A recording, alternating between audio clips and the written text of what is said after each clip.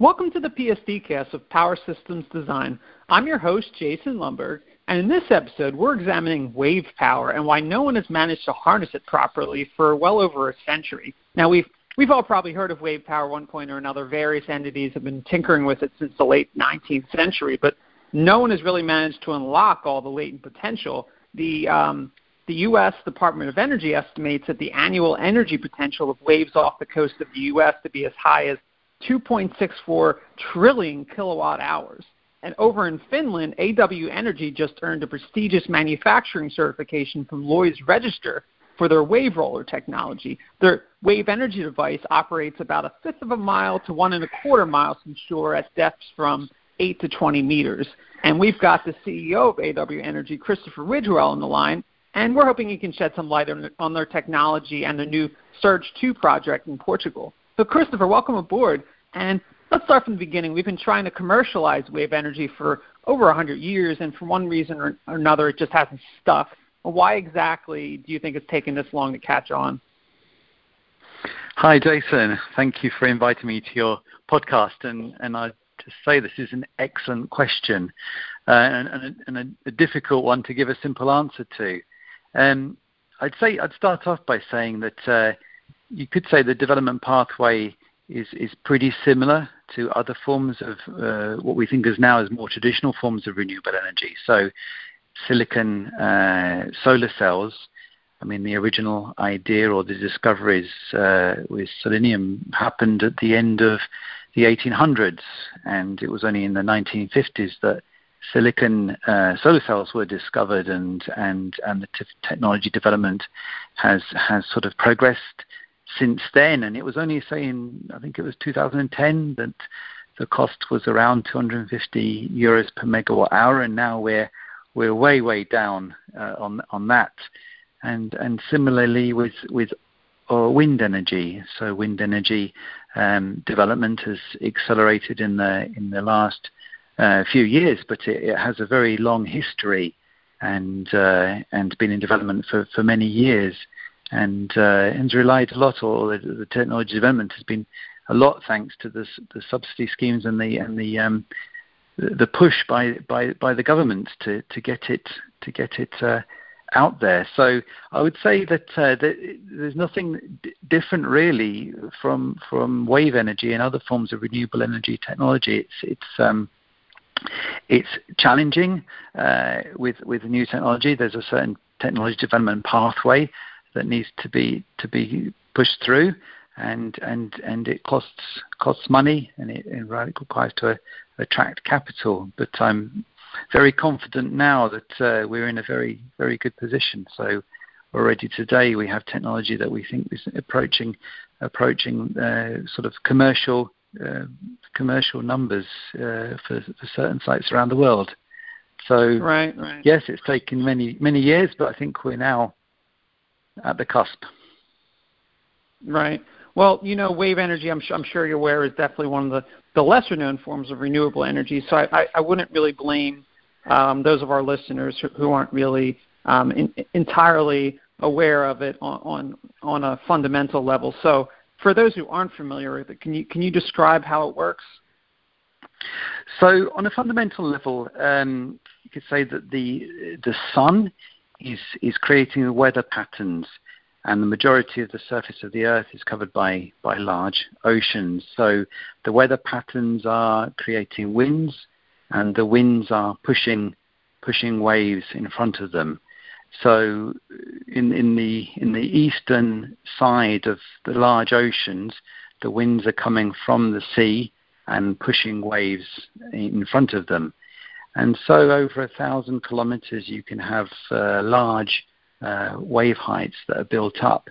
And you see on the surface, you see a wave could go up to, some over 10 meters high. You've got this circular motion that's generating the wave that you see on the surface. So the water particles are moving around and around, and it's creating a kind of a traveling lump on the surface.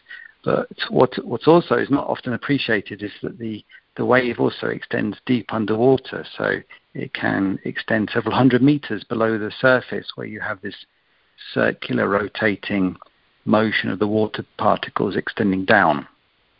So this rotation moves across the surface, and wave energy technologies attempt to extract the energy from that.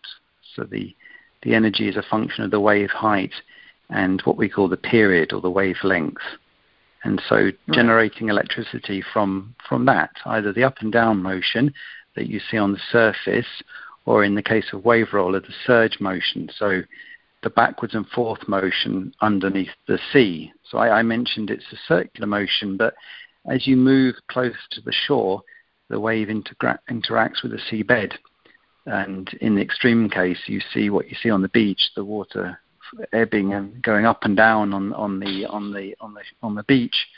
But that backwards and forth motion is even further out to sea. So the circular motion gets compressed and turns into an elliptical motion. So we operate in about 10 meters of water depth, and we think that's the sweet spot where this elliptical motion gives us the maximum surge force for our panel type technology.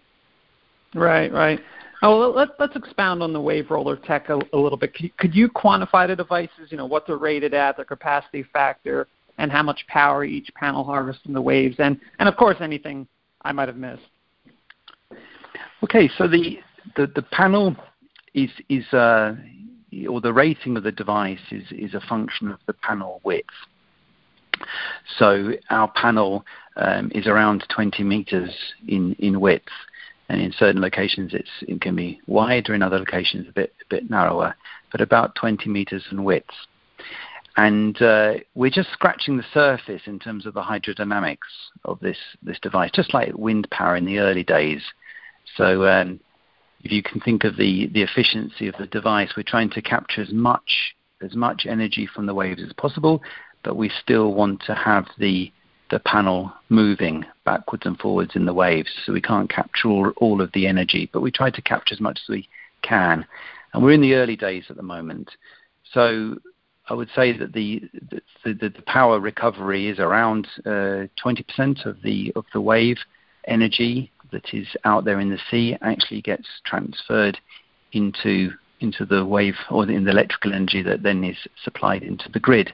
But the theoretical maximum is about 70%. So there's a long way still to go, just like other forms of technology in getting more energy out from the waves.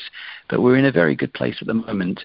So if you imagine in California, say, the average wave energy is about 40,000 kilowatts per meter. So you can multiply that up, and you can see what sort of wave energy per meter we can capture from a 20-meter panel, and that's the average. So in the winter time, that energy increases, and in the summertime it decreases. And I'd say this is one of the great benefits. I mean, California is a good example of the benefits of wave energy, because in California, a lot of the energy from renewable energy sources comes in the summertime. So in the summertime, you have the sun, obviously, but you also have the heat from the desert. So the desert area is rising and creating the wind energy.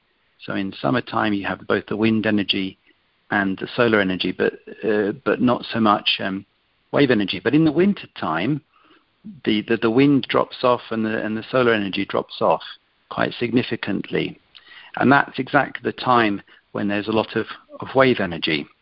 So it does a very good job of balancing the grid, and likewise, that's over a year scale. So in the winter time, there's good wave energy when solar and wind are weak, but also on a typical week.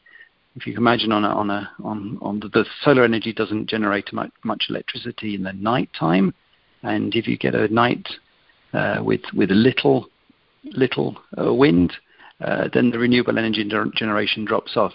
But wave energy is pretty consistent, so we're continuously generating energy, and it varies to a much lower extent than solar and wind.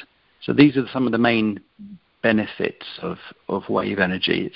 It's consistent, and it's out of phase with other forms of renewable energy technology.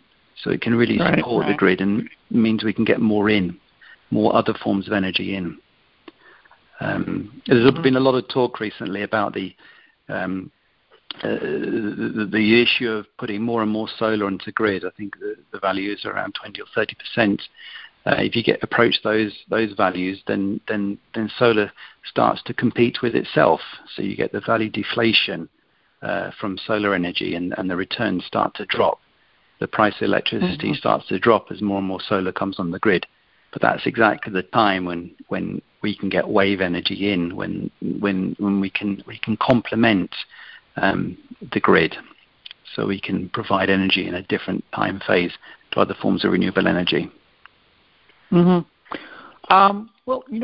Lloyd's Register being based in the UK, I think maybe some of our American listeners might not have heard of it. What exactly does it mean to earn a manufacturing certification milestone from them? It's all to do with the bankability of the technology. That's the main purpose. So Lloyd's Register is an independent third-party institution that looks at the technical risks, looks at the integrity of the technology, looks at our design and our manufacturing, and make sure that it meets the best practice possible. Make sure that it meets the design criteria and the codes and standards that we've specified for the technology, and make sure that the codes and standards are appropriate for the technology. You have a similar organization in the US. It's American Bureau of Shipping, so it does the same type of work. So we've been working together with Lloyd's Register now since 2014. So been working through the risk assessments, looking at what the failure modes would be and how we can address those failure modes with changing the design or implementing different forms of technology. And they've supported us along the way, and we've received different certification milestones, and now we've completed the manufacturing of our device.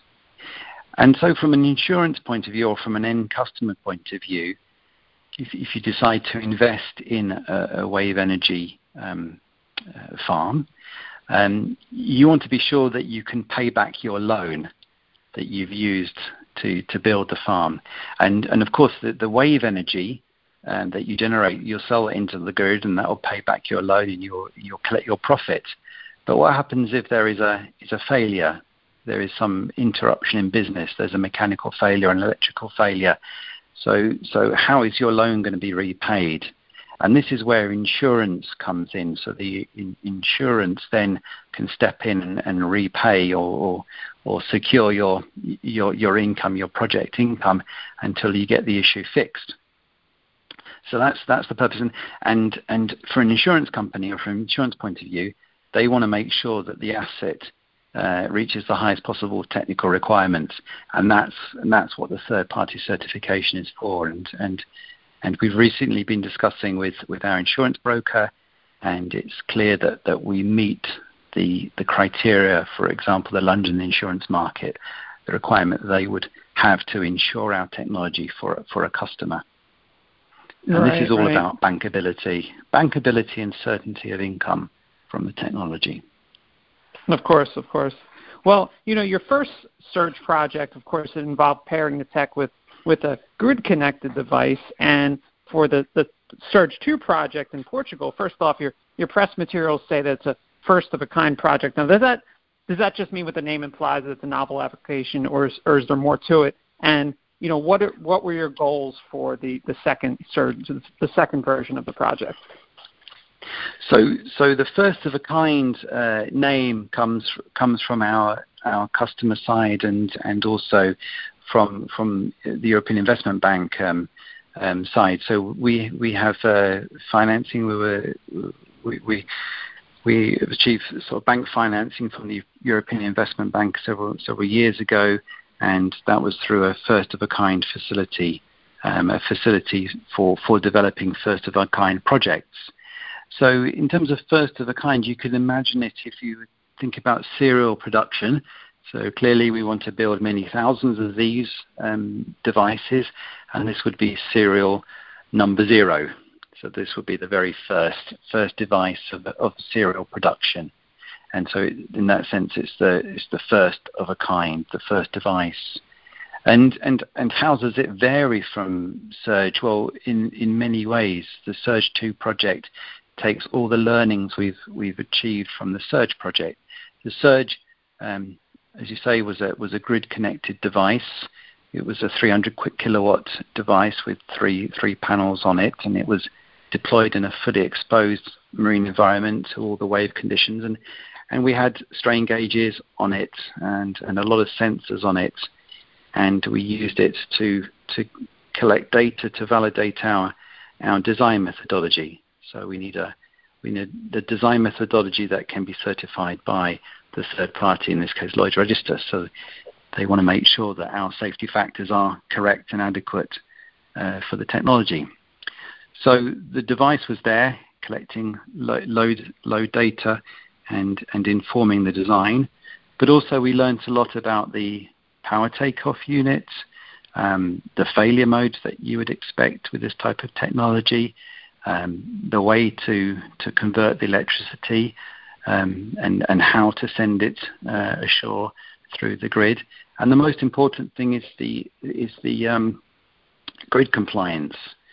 So the grid wants to receive smooth energy. So in the SURGE device, we were generating electricity with the waves, and that is naturally pulsating. So as the wave energy goes up, then the electricity to the grid goes up. And that's clearly not grid compliant. So our technology now, we incorporate storage into the technology. So when the wave power comes into our panel, we have a pulse of up to 2 megawatts of power. So that 2 megawatts of power gets converted into hydraulic pressure and stored in accumulators. And then we feed that pressure to the grid in a smooth, grid-compliant way. So this is another sort of important innovation in the technology, and a step forward is grid compliance.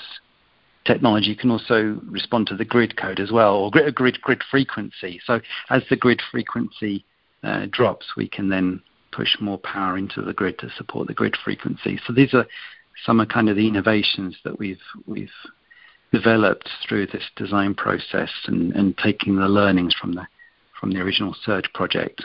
So it's been a very exciting technology development pathway, and we think we've got a very innovative and interesting and technology that can really bring some major benefits we're seeing. Well, very cool, Christopher. Thanks for all the great information. I think this has been very enlightening. You know, as a quick reminder to our audience, the PSDcast is now available on iTunes, and the link should be in the description. Christopher, on behalf of PSD, I want to thank you for your time, and to our audience, thanks for tuning in.